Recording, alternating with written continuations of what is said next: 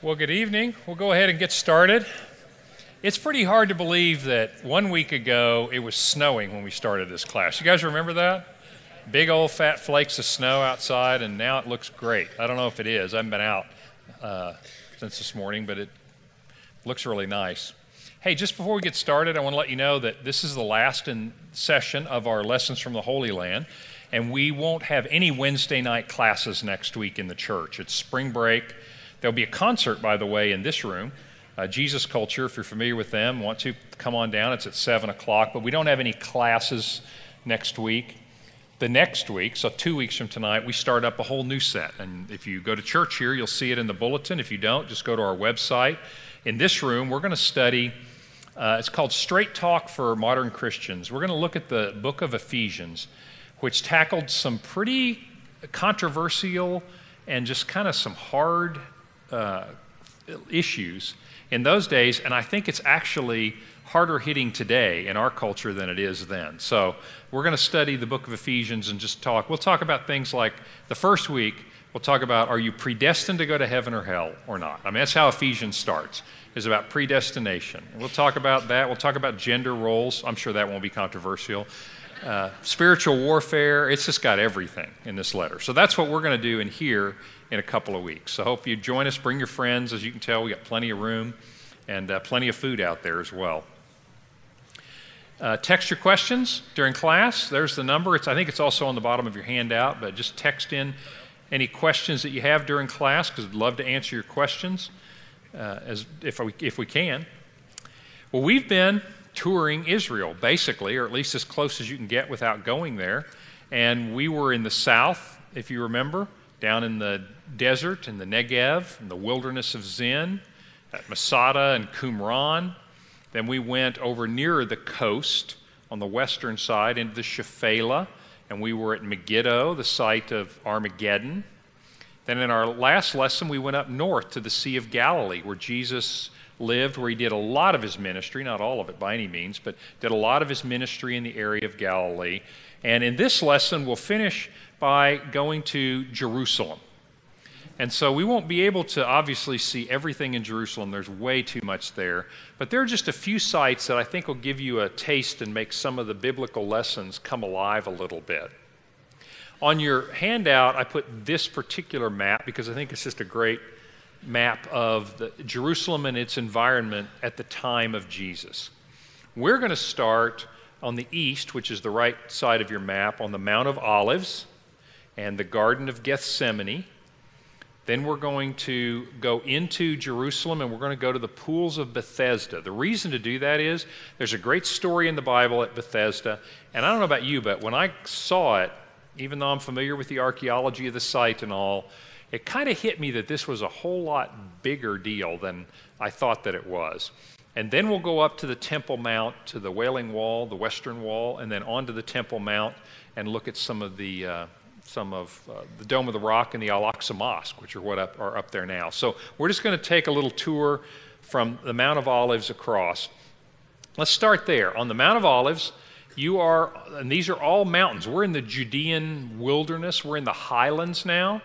We're not in the desert, but we're not up in that pastoral setting in the north in Galilee. We're kind of in the mountainous region.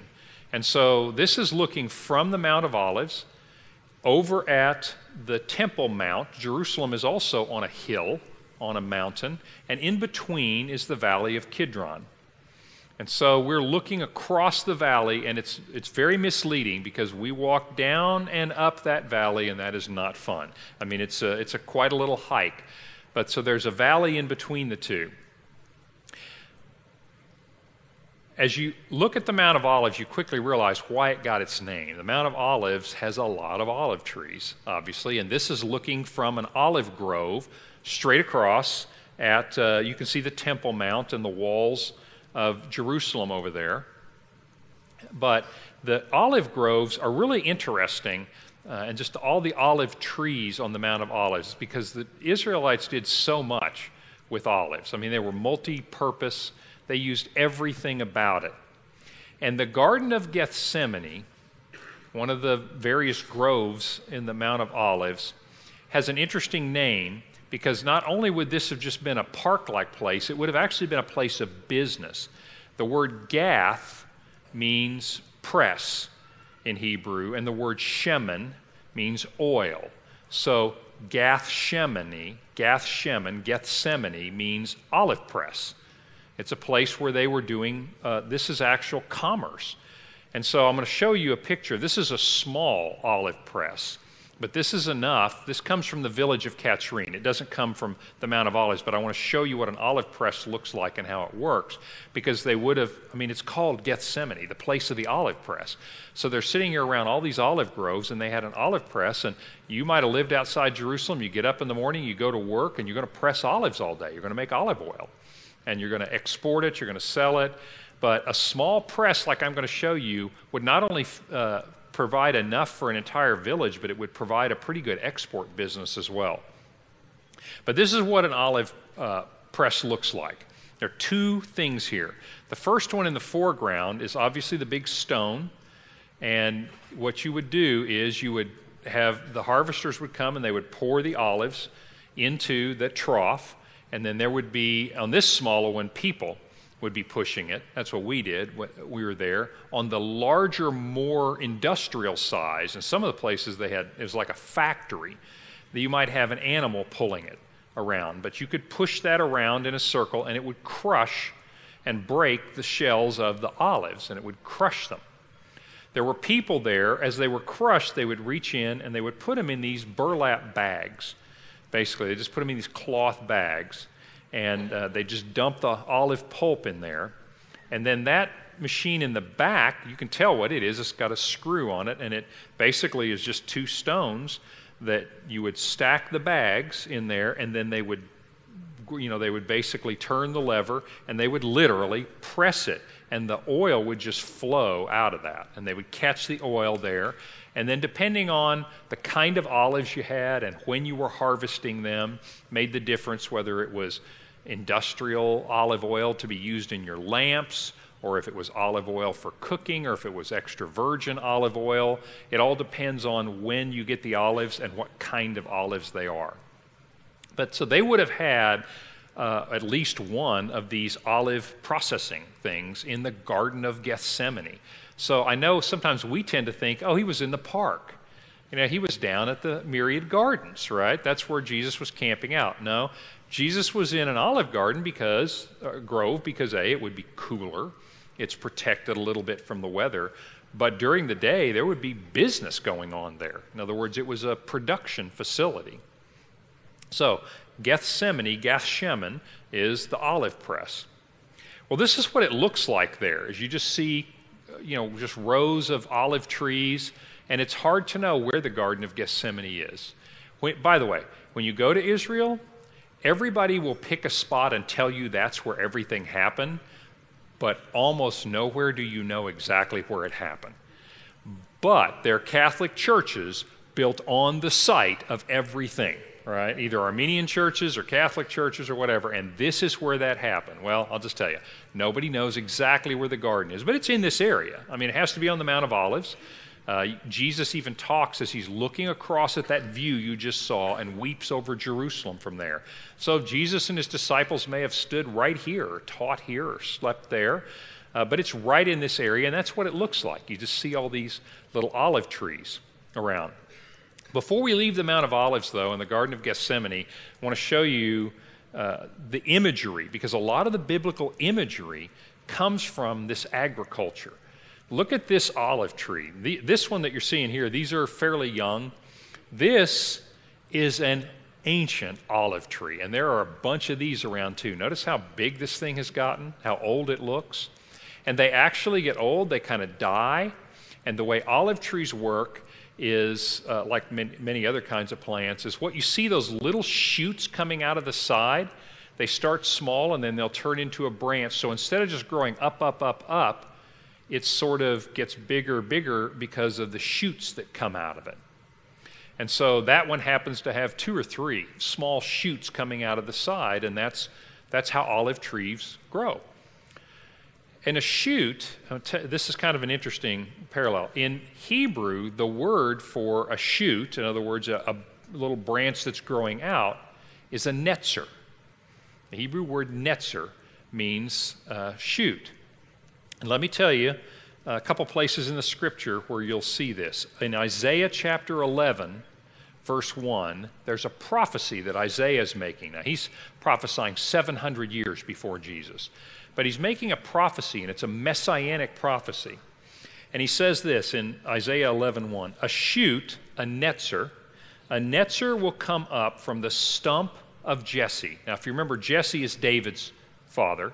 And so he's talking about the line of David, that lineage, as though it's, in Isaiah's time, it's a stump. It hasn't died out, but David and his successors aren't kings anymore. You know, they've been conquered by the Assyrians. He's prophesying about the Babylonians are going to come and destroy it. So in other words, that line of Davidic kings, it's not that there aren't any descendants of David, but they're not ruling Israel. There's going to be a time when they don't rule. And so he says that's kind of like this olive tree. It looks like it died. In other words, remember when it's prophesied about David and Solomon, is that your kingdom will never end?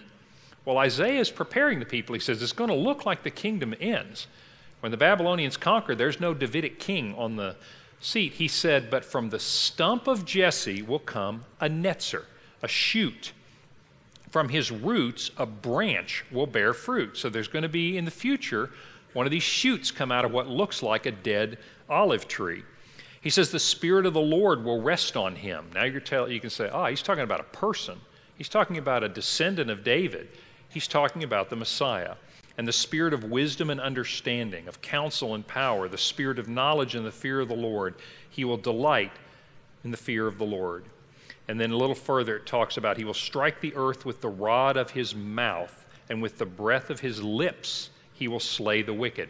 Kind of a preview of the idea of the gospel. Jesus didn't come with a sword, in the sense that they wanted the Messiah to kill people. He came and he basically convicted the world with the word of his mouth. And so righteousness will be on his belt, and faithfulness the sash around his waist. And so you get this imagery of a dead olive tree trunk, and that's where this comes from, is everybody who reads that understands when they hear there'll be a netzer. Well, let me tell you an interesting coincidence, and that is that you remember the town where Jesus grew up, Nazareth. Okay, let me tell you what Nazareth is in Hebrew. I mean, you can tell just from the sound of it. Netzeret. The town of Nazareth means shoot. I mean, it is the word netzer. It just comes to us in English as Nazareth. And I just think it's interesting in not just the big ways, but even the little ways. It's like God has a really interesting sense of humor, is that Jesus, who is, according to Isaiah, the netzer, the shoot that will come up out of the stump of David and be that kingdom that will never end, grows up in a town called Netzer, right? I mean, how much do you need, right, to get this? So it's a really clever idea. The other image that you see of this olive tree is the other things that they would do is they would, and this is common today too with plants, but they would graft in shoots onto an olive tree. If you wanted an olive tree that produced more olives, you did a little genetic engineering, the ancient version of genetic engineering. You would graft in a shoot from another olive tree, and that worked. And then that becomes then a tree that produces even more olives, or better quality olives. Paul picks up this imagery in the book of Romans, over in Romans chapter 11. And he's talking there in that section of the book, he's saying, now some of you Christians used to be Jews. And some of you used to be Gentiles, non-Jews. He says, and the Jews were pretty arrogant. They thought we're the only ones God cares about. But then Jesus comes and he says, no, this good news is for everyone. He says, and some of the Jews could accept that, and some of the Jews couldn't accept that. He says, but you Gentiles, I want you to be careful not to be arrogant, because you are like a shoot that's been grafted into an existing tree. So don't be too proud. Here's what he says in Romans 11. He says, if some of the branches have been broken off, meaning some of the branches of the tree, the Jews did not accept Christ. And as Jesus said, then they're broken off and cast into the fire. he says, and you, even though you were a wild olive shoot, in other words, you didn't belong to this tree, you've been grafted in. In other words, God adopted you into the family. And you now share in the nourishment from the olive root. Don't boast over those branches. You don't support the root, but the root supports you. In other words, you don't have any reason to despise those Jews, because it's only by God's grace that you became part of the tree. And so he uses that imagery of grafting into this olive tree. And you just see a lot of this in the scripture, and it's very graphic once you see these pictures and you think about it that way, that there's more going on behind the text sometimes than we can see. Well, back to the Mount of Olives, and from the Garden of Gethsemane, or where that could reasonably have been, you look across, and this is what you see. There you see the wall of Jerusalem, and behind it, you're seeing the Dome of the Rock, and we'll get there at the end of our lesson, but the Temple Mount is back there, but that's the wall of Jerusalem. And before we leave here and cross the Kidron Valley and go over to the Pool of Bethesda, I want to show you one interesting thing, because one thing you'll notice in Jerusalem, and this has been true historically, and it's still true today, is a lot of, this is an understatement of the century, a little tension between the Muslims and the Jews and the Christians, right? And that's been true for a long time. Well, when Jesus and his disciples left here, there are gates all around the city. They would have gone through, because it was a very common gate to use at that time. It's a very big gate, you're going to see in just a second. They would have gone through what's called the Golden Gate. And you can see it here, right below the dome. There's a tower, and in that tower, there's kind of that heart-shaped arch there. That's the location of the Golden Gate, and it's the closest to the Temple Mount.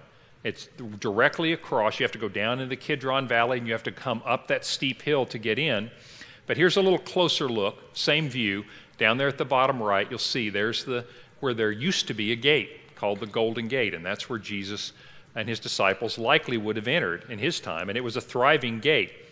Now, however, it's been bricked up, and it was bricked up during the Mamluk dynasty, which is like 1200 to 1500 AD, so back in the Middle Ages.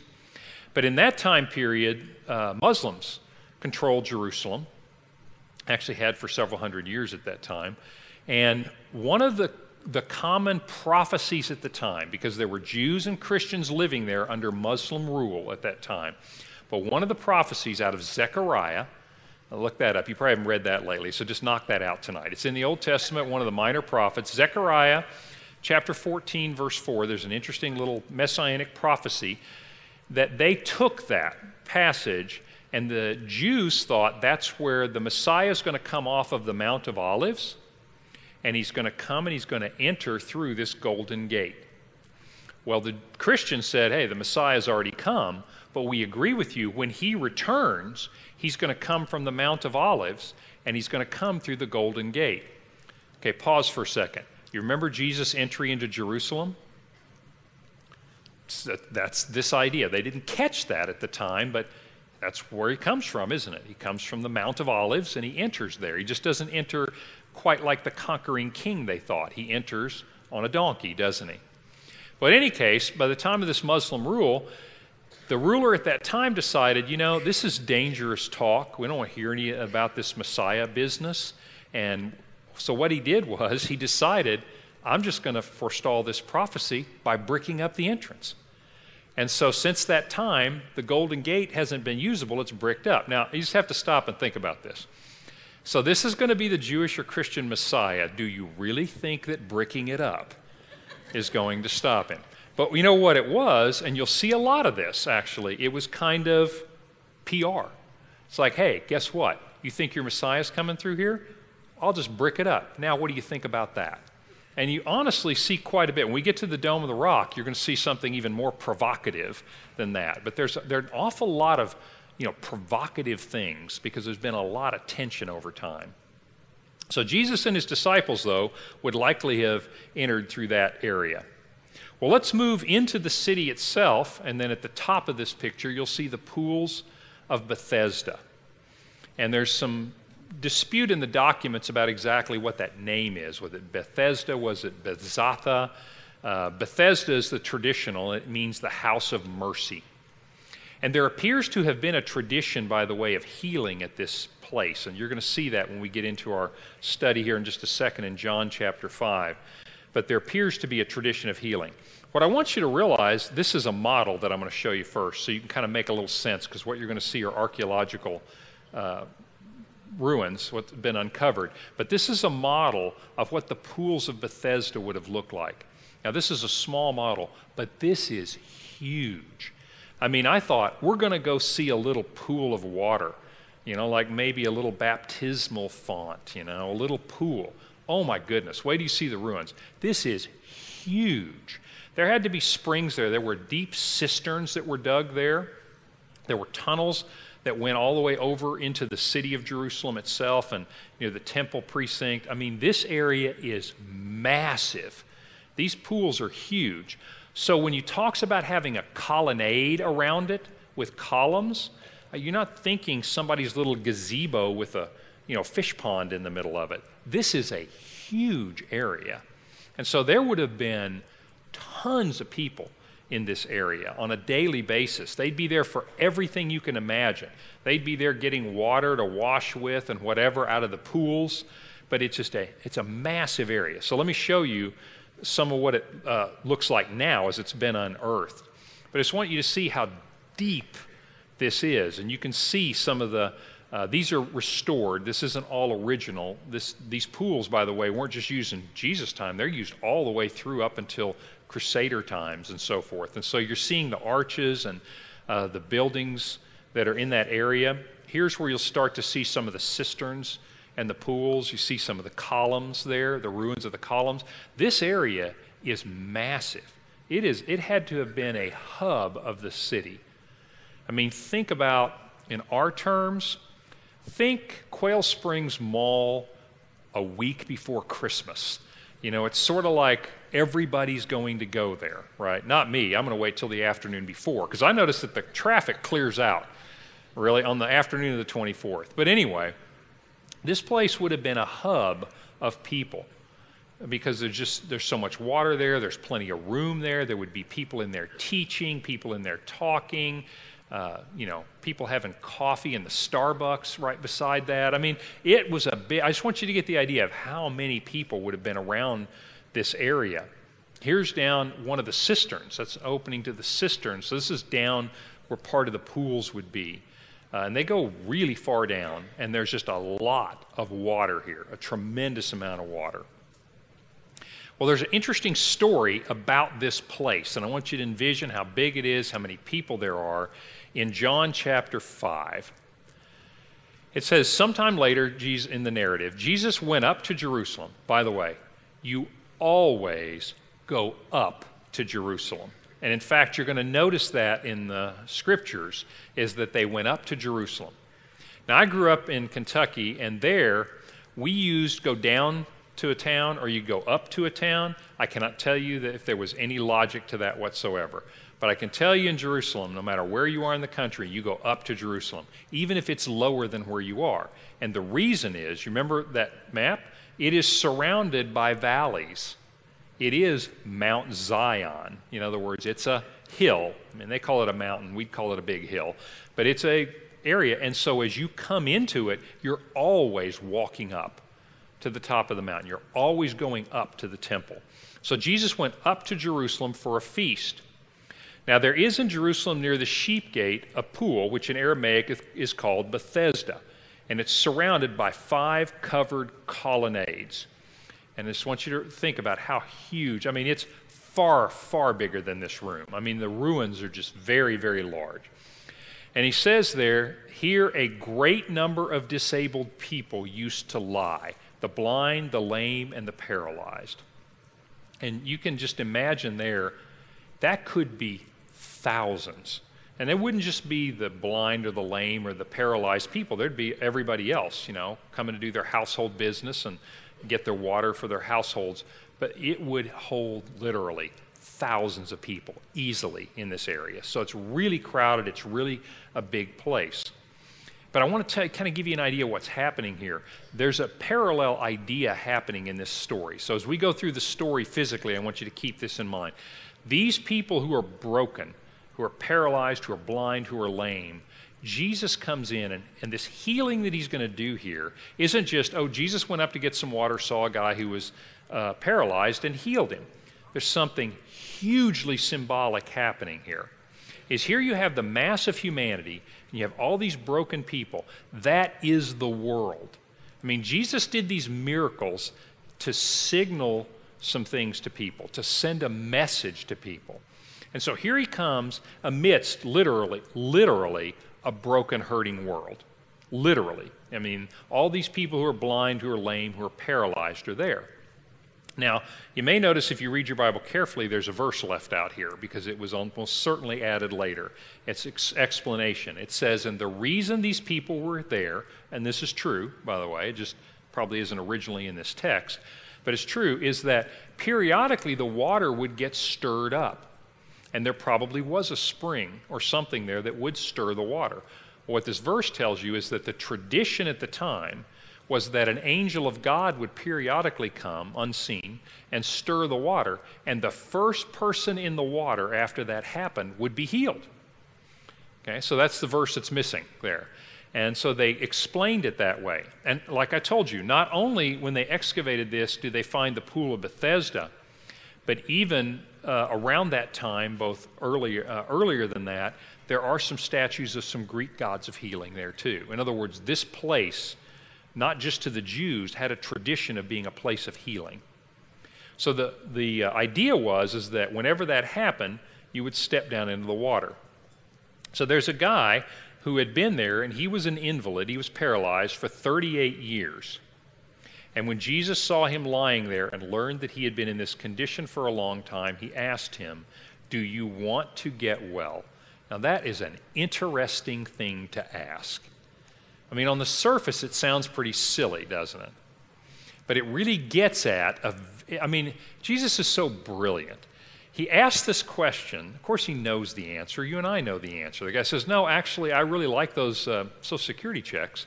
And so if you don't mind, I think I'll just stay paralyzed. No, of course not. He doesn't expect that answer. But it sets up an interesting conversation. So I want you to see the conversation he's having with this guy, but I want you to see the bigger picture of what Jesus is doing. He's having a conversation with humanity.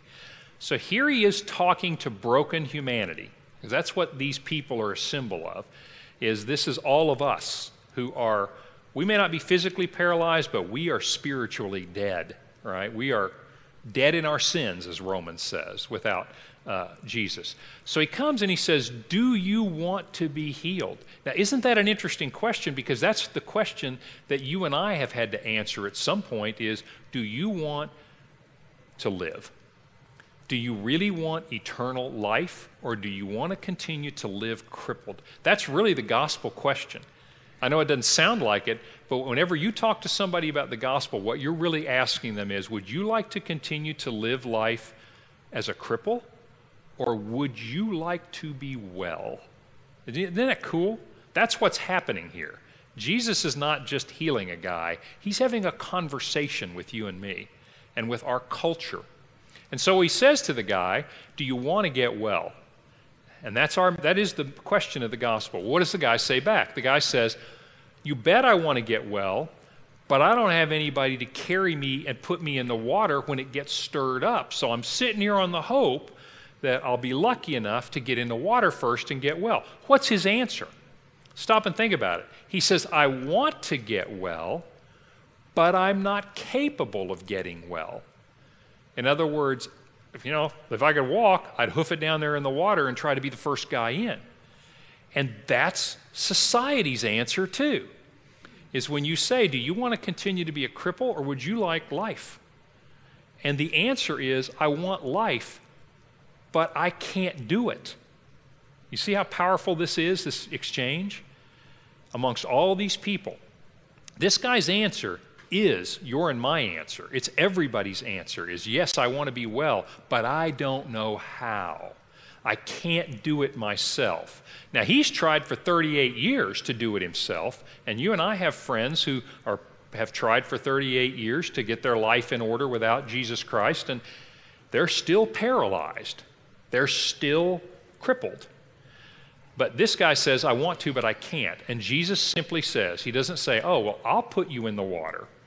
He doesn't say, I mean, that's kind of the interesting thing. People that come to Christ say, look, I need to get my marriage fixed because I'm crippled, paralyzed.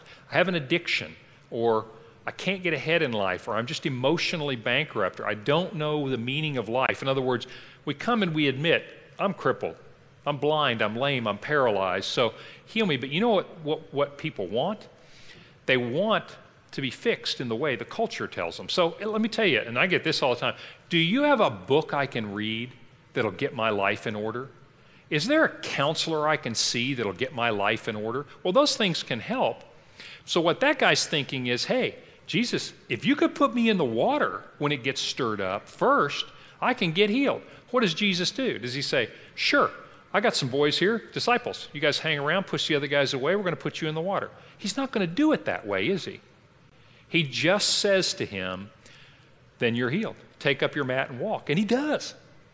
Now, Jesus gets in a lot of trouble for this because the Pharisees are like, whoa, now wait a minute, that's a little supernatural. But Jesus' answer is always, we're not going to do it the secular way. I have the power to heal you. It's a powerful thing. It happened right there. Somewhere on those stones you just saw is where Jesus had this interaction. But I just want you to see that this isn't just Jesus healing a guy. This is a conversation with humanity that still goes on today. What a powerful, powerful message. I hope you never read that the same way again, is that Jesus is having this conversation about our ability to heal ourselves, and he's going to heal him in a way that isn't a self-help book, and it's not some seminar. It fundamentally begins with the healing words of Jesus Christ. Remember the shoot that was going to come and judge and was going to come not only condemn the world with the words of his mouth, but also heal the world with the words of his mouth, the gospel of our salvation. Okay, that's getting preachy. We'll save that for Sunday. But it's a powerful little lesson, and it happened right there amongst all those people. Well, before we leave there, though, I do want to read you one other thing. As you come up to that Temple Mount, we're changing subjects a little bit. Remember I told you that you always go up to Jerusalem. And the Psalms of Ascent. I don't know if you read the Psalms very much, but I would urge you to. Just read a psalm every day. Psalms 120 to 134 are called the Psalms of Ascent, of going up. And they would sing these songs as they went on pilgrimages to Jerusalem, because you always go up to Jerusalem. And literally at the end, you go up to Jerusalem. From when you enter at the bottom of the hill, the Pool of Siloam, by the way, and 900 steps to get up to the Temple Mount. And they would sing these psalms as they on these pilgrimages, and that's why they're called the Psalm of Ascent. And here's one. I want to read you 122. So just imagine this. You're coming up out of that Kidron Valley and going up, and this is a psalm of David. I rejoiced with those who said to me, let us go to the house of the Lord. Our feet are standing in your gates, O Jerusalem. Jerusalem is built like a city that is compacted together. That is where the tribes go up, the tribes of the Lord, to praise the name of the Lord according to the statute given to Israel. There the thrones for judgment stand, the thrones of the house of David. Pray for the peace of Jerusalem, which is still part of the morning prayers for Orthodox Jews today. May those who love you be secure. May there be peace within your walls and security within your citadels. For the sake of my brother and friends, I will say, peace be within you. For the sake of the house of the Lord, I will seek your prosperity.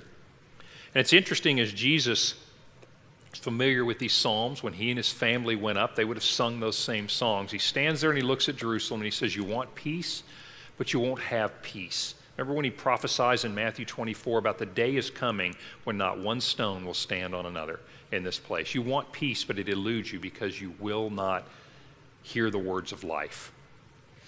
So the Psalms of Ascent going up into the pool of Bethesda. Well, as you leave the pool, I want to talk to you about the Western Wall a little bit. And you come up, now we're inside Jerusalem. So we've gone through the wall, the gates of the city, and we're in the city. It's got 4 quarters, or 4 sections. There's an Armenian section, a Muslim section, a Jewish section, and a Christian section in the old city inside the walls. Then you come up to the Temple Mount. And the Temple Mount today is not the one that Solomon built. It was a lot smaller because it's sitting on the top of a mountain. It's the one that Herod built. And what Herod did was he said, okay, I only got this much room on the top of the mountain, but I'm talking like 3 football fields here, okay? So what do? Well, you build yourself a humongous retaining wall, right? And then you fill it up with dirt. You got you a nice little big flat area. But you need a retaining wall because the original mountain's only this big, and he's enlarged the top of it. So he's put this huge retaining wall. That's what that is. That is a part of the retaining wall that Herod built, and it is a huge area. The original stones of Herod, you can still see the ones that were built just before Jesus' time. If you go down below the street level, it's way down below street level now because things have built up over time, and you can see massive stones that you have no idea how they could have moved these stones. The stones you see now, some of those are from Herod's time, but a lot of those are from being repaired throughout the ages, in the Middle Ages, the Crusaders, the Muslims. But that's still the retaining wall that holds up that flat Temple Mount, and we're going to go there in a minute. But before we do, I want to tell you about a special piece of this wall.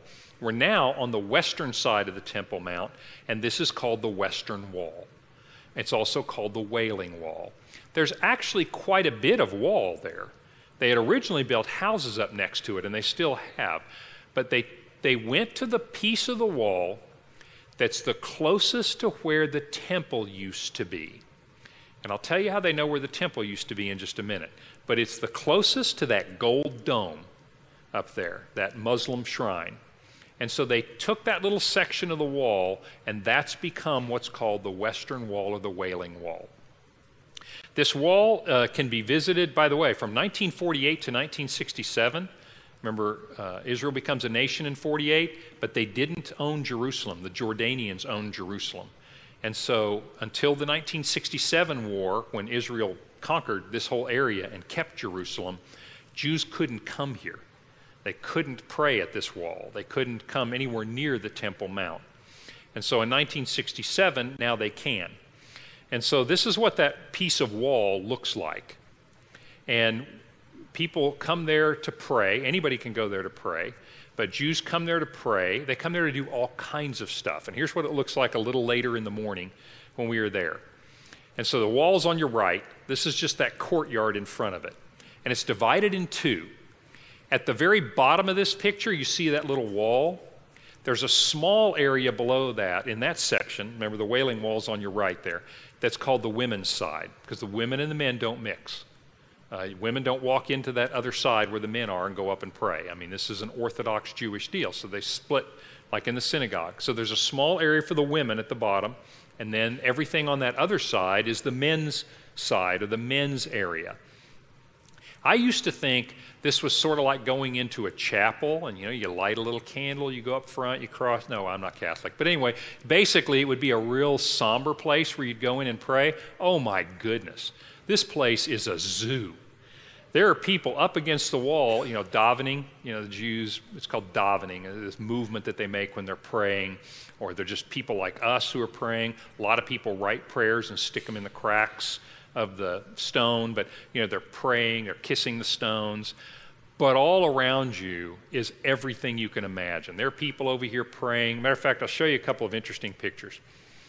Okay, right in the middle of this area, this guy on the right. This is an old rabbi. This guy looks like a homeless guy. I mean, he is dressed like a homeless guy. I mean, those clothes, he had to have worn those clothes for 20 years. I mean, they're just tattered and everything. He's got this tattered prayer shawl, and he's standing there, and behind him, what you can't see in this picture, is about 20 of his students behind him. So these are black hat, curly sides, and they're all, reading out of the prayer book. He's not just leading prayers. He is doing a drama. I mean, he's yelling in Hebrew, and he's just lamenting. He's crying. I mean, he is so into these prayers. And so, but right behind him are another group of Orthodox guys who are sitting over there with their prayer shawls up, and they're talking. Next to him, matter of fact, walking right in front of him, are a bunch of Jewish people doing a bar mitzvah. Okay, so that kid's there for a bar mitzvah. So he comes parading in, and they're singing, and they're playing cymbals, and he walks over to that closet. I don't think you can see it in the picture. And he takes the Torah scroll out for the first time, and he parades it around. And now he's become a man. He's become a son of the law. And apparently the guy behind him needed a machine gun to make sure it was safe. You see a lot of automatic weapons, by the way, everywhere there. And so it's just a zoo in there. I mean, everything you can imagine. It's a very celebratory kind of a place. And of course, if it's your son being bar mitzvahed, you're probably doing what Laura and her friend are doing, is you're looking over the wall. And sure enough, you look at the women's side, there are women over there praying, but there are a lot of women standing looking over the wall to see what's happening over there. In fact, that little kid's mom was looking over the wall because she can't come in there. And so it's just a very social kind of a place. But it's not a holy place, but it's a revered place of prayer for the Jews. As you move on, you leave that western wall. Remember when Jesus said, not one stone will be left on another? And when the Romans came in 70 A.D., so after Jesus is resurrected, they destroyed that area up there. They didn't tear down the retaining wall, but they destroyed some of the walls up there, and they destroyed the temple building itself. They just levered those huge stones off the top of that wall, and that's what it looks like. It buckles the street from where those stones have fallen, from where they destroyed the temple up there. I mean, it's just amazing, the devastation. You can still see the signs of that devastation when they destroyed that. But there's one really interesting stone here that I want to show you a picture of in this rubble. This stone, it looks like a corner, doesn't it? And it fell off the southwest corner, way up there on top of that retaining wall. And you can see where it's got a little area like there's sort of a little parapet there. Well, that inscription, there's a Hebrew inscription right there. I'll show you. And this was knocked down by the Romans too. They levered it off, but it's kind of this nice little corner piece. And that little Hebrew inscription says, the trumpeting place. That's where, up on the corner of the top of the Temple Mount, one of the priests would come and blow the shofar, the trumpet. I mean, they didn't have trumpets in those days. Don't think Louis Armstrong. Think, ram's horn, blowing the trumpet to announce the Sabbath or a festival. That is one of the stones that got knocked down off the top where they would stand up above on the Temple Mount and blow that shofar. So as you think about Jesus on the cross at the time, and you'll hear this on Maundy Thursday, because in here, as a matter of fact, on Maundy Thursday, we're going to do the communion story. And one of the pieces is Jesus is hanging on the cross. The time for the afternoon sacrifice would have been a guy who goes up on the corner, up on the temple, and you could hear this for all around, and blows that horn. That's probably where he stood, was on that stone. Isn't that interesting? But you can still see that destruction from that area. Questions? Because I want to make sure we get to the Temple Mount, but if you have one or two, that'd be great. Yeah, I just have one. Does the word Netzer, is it a root of the word Nazarite, like John the Baptist took a Nazarite vow? I don't think, that's a good question. I'll have to look that up. I don't think so. I'll just have to look at the Hebrew and see. I just don't know. I don't think that it is. I think it's actually spelled differently because that Z sound in Hebrew has more than one letter. But I may be mistaken. That's a good question. Well, let me show you an aerial view of the Temple Mount. So now we're going to go on top of where that retaining wall was. All right, we're going to go up there. It is not easy to get up there. But here's what it looks like from above. Now, used to be, see where the Dome of the Rock is? That's the gold dome. Used to be that little area is all that was the top of the mountain. Everything else is what Herod built up and put the big wall around to keep it stable up there. So he made this thing huge. But that's where the temple used to be, was in that area, and it was a fairly small area. But that's where the temple was, and right down below it is where the western wall is. And so this is the Temple Mount. In the center there, you'll see the Dome of the Rock. That's a shrine.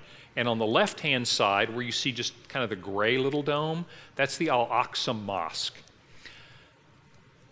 the Jerusalem is controlled by Israel, even though, of course, all nationalities live there, but the Temple Mount is controlled by an Islamic group called the Waqf, but it's a consortium that controls the Temple Mount.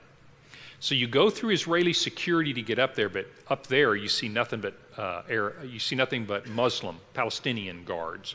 And you see a lot of Palestinian people, and there are only certain times of the day that anybody else can come up there. And you certainly can't go up there during prayer time or during services in the mosque, that sort of thing. So it's very restrictive. On that Temple Mount, when you go up, you can only go up at certain times. You can't have a Bible. You cannot pray.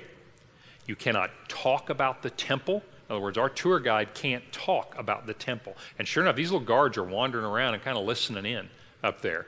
And so you're not allowed to do that. You're not allowed to touch women. In other words, you can't hold hands with your wife. It just violates the Muslim sensibilities. And so when you go up there, you have to be it's very restrictive. So there's no praying, there's no Bibles allowed. The Israeli security won't let you take it up there because they can't afford an incident. In fact, you take anything through that security, and believe me, they do security, and they don't mind profiling at all, right? You look like a terrorist, you probably aren't getting up there. I don't care what your passport says. So, but anything that even looks like a weapon, they're going to arrest you because they can't afford to have an incident. If you remember a few years back, Ariel Sharon, when he was defense minister, decided, I'm going to go up onto the Temple Mount. Well, that was he didn't do anything, but it was very provocative. There were riots, 120 people killed, just because he went there. So it's kind of a flashpoint.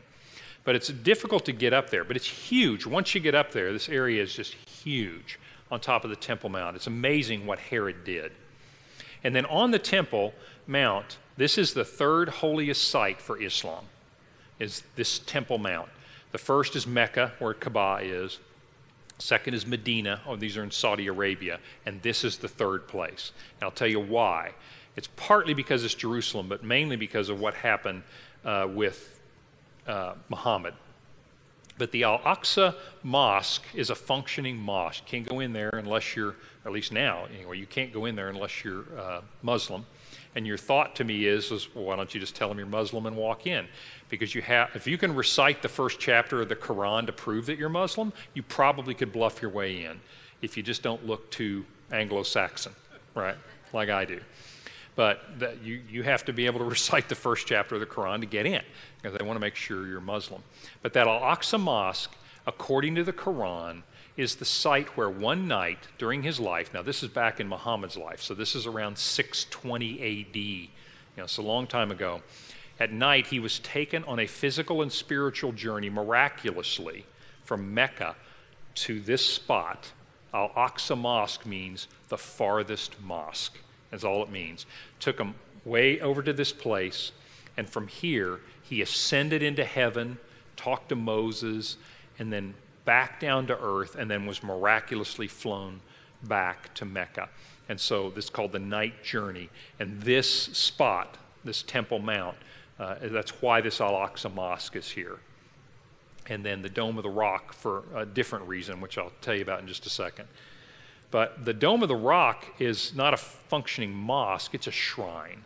So the mosque is like a church up there. But the Dome of the Rock is a shrine.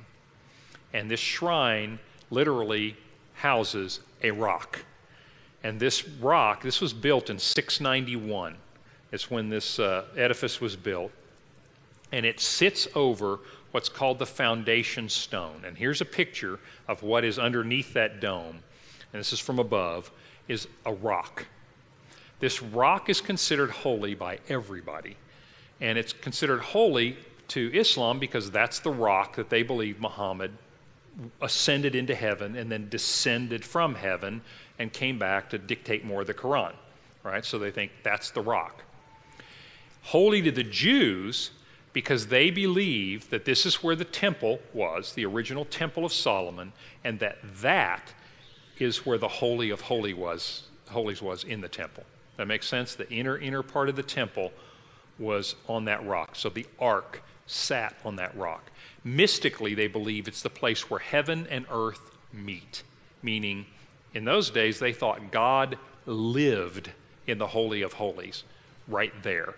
And so it's very holy to the Jews. It's also the place, before the temple's ever built, you remember the story of Abraham? This is back in 2000 BC.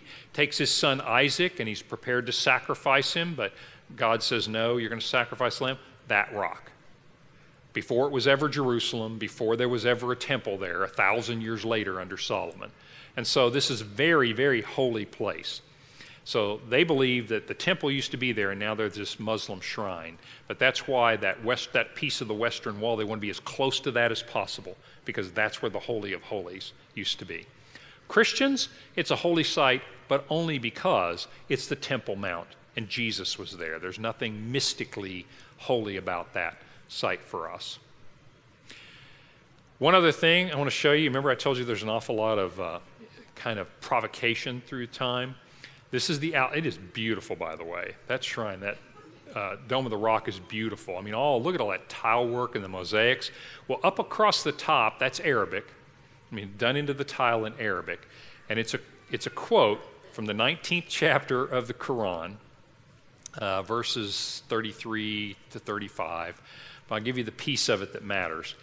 There's a little piece in there. It's kind of a rebuttal to Jesus. They believe Jesus is a prophet, but certainly not the Son of God by any means. It's certainly not the Messiah, that Muhammad's the great prophet and Jesus is just a good guy and another prophet. But it starts out by saying that, hey, you guys got it wrong. Jesus knew he wasn't the Messiah because Allah has no son. I mean, it's one of the little pieces of that, and it's right there. That's the verse. Let's stop and think about that for a minute. If there's any verse you're going to put around the top, that's kind of provocative, isn't it? It says to the Jews and it says to the Muslims, hey, you guys have got it all wrong. God doesn't have a son. That's the verse that runs around the outside of the Dome of the Rock. Question? I have one question, but I just had one comment. I thought it was kind of interesting when you realize that that's the top of the original mountain and that they built all that up around it. And, you know, there have been a number of earthquakes over the years in Jerusalem and in Israel, and certainly one of note on the day Jesus died. We know there was an earthquake. Mm-hmm. And our guide told us that Al-Aqsa Mosque and all the other stuff around there has been rebuilt a number of times because of damage from earthquakes. But the top of the mountain never moves. Right. And I just thought that was really a graphic picture. Mm-hmm. But all the rest of that's been raised up, and so it moves when the earth shakes, but that doesn't. That doesn't. Yeah, that's cool. Okay, I have one question, if you're done. Well, actually, I got one more slide. Okay. I'm going to show you my favorite part of Jerusalem. This is a true story, and it's not an archaeological site. This is our we're lucky to have a really good guide. When you do these trips, you have a teaching pastor that goes on these teaching tours, but you also have a guide who's registered, and they spend like 2 years. Our guide, great guy, his name is Ronan ben Moshe, Ronan, son of Moses, and he has a master's degree in Middle Eastern history, so it was great having him. But the best thing he taught me on this trip was what a Jerusalem bagel is. This is a Jerusalem bagel. But I don't want to mislead you, okay? If this gets technical, you can tell I'm kind of hungry right now. This is not dense like a bagel. It's actually pretty light and airy. And what you do, you'll see on the bottom left, that's us having lunch, is you take this Jerusalem bagel, and this thing is huge, and you just take chunks and you eat like they used to eat. You'll just tear off a chunk and you dip it and you eat. And they sell these things are stacked up in the street vendors all over the place. They eat these things all the time. And so what we would have is we'd have these big trays of hummus and a big bowl of goat cheese, kind of a liquid, the goat cheese. Laura's favorite, yogurt with date honey in it, mixed in it. It was good. My favorite, a bowl of pure date honey. And you would just dip and eat, and that was my favorite meal. If anyone ever sees one of these in Oklahoma City, would you please call the church and tell me where I can find it? Okay, that literally was the highlight of my Jerusalem trip. Okay, question. Okay, I do have a question that just came in, and I don't know if you have time to answer it, but why does Israel allow the Muslims to control the Temple Mount? I'll give you the short answer, but during the 1967 Six-Day War, Moshe Dayan was smart enough to realize that they had taken the Golan Heights and they weren't going to give them back. They end up giving back some of the other territory they took from Egypt. They are not going to give Jerusalem back. They're smart enough to realize that we're going to keep control of Jerusalem itself, but if we try to control the Temple Mount and we try to do too much, and we're going to bar the Muslims from their third holiest site, that we're going to keep fighting these wars forever. In other words, it was too provocative. Does that make sense? It was actually, in my view, a very, people are going to have a lot of different opinions, so you're going to get my opinion. That's probably a pretty smart thing to do, because I realize we haven't had peace since that time, but if you stop and think about it, relatively speaking, because this could have been all-out war the whole time. So they made the decision at that time to let the Mount itself be controlled by the Muslims. Now, Jews can go up there at certain times, they can go to the wall and pray, and Jews control Jerusalem, but it was probably a pretty astute move. Okay. When are you going back and taking us with you? Well, as hungry as I am, I want one of those bagels, and I'm going pretty soon. Actually, we will lead some tours because we really like this tour company. As you can see, this is just the tip of the iceberg of just how it makes the Bible come alive. So we'll do a trip this November, and then currently also planning one the following May, so a year from this May. And you have to plan these things out about 10 or 11 months ahead. So we'll do one in November, we'll do one the following May. We're just lining up the dates and the prices and that kind of thing. We like this company because their prices are very, very reasonable as well. So we're working on that. So we'll probably do this because it's part of a teaching ministry. I love the idea of doing teaching tours where we can go see things, but we can also make the Bible come alive while we do it. So if you're interested in that kind of thing, you can just text Laura at this number or email us at the church. We'll put you on a list, and when things are finalized, if you're interested, we'll let you know about that. We'll probably advertise it in some way, but as soon as we get it done, we'll let you know. But I just think that'll be I think that could be edifying for our congregation and people in general. So we'll be back in November, but I don't want to wait that long. So if you see one of these in Oklahoma City, let me know. Well, you guys have been patient. I hope this has helped make literally the Bible come alive a little bit and been encouraging to you. So thank you so much for your attention.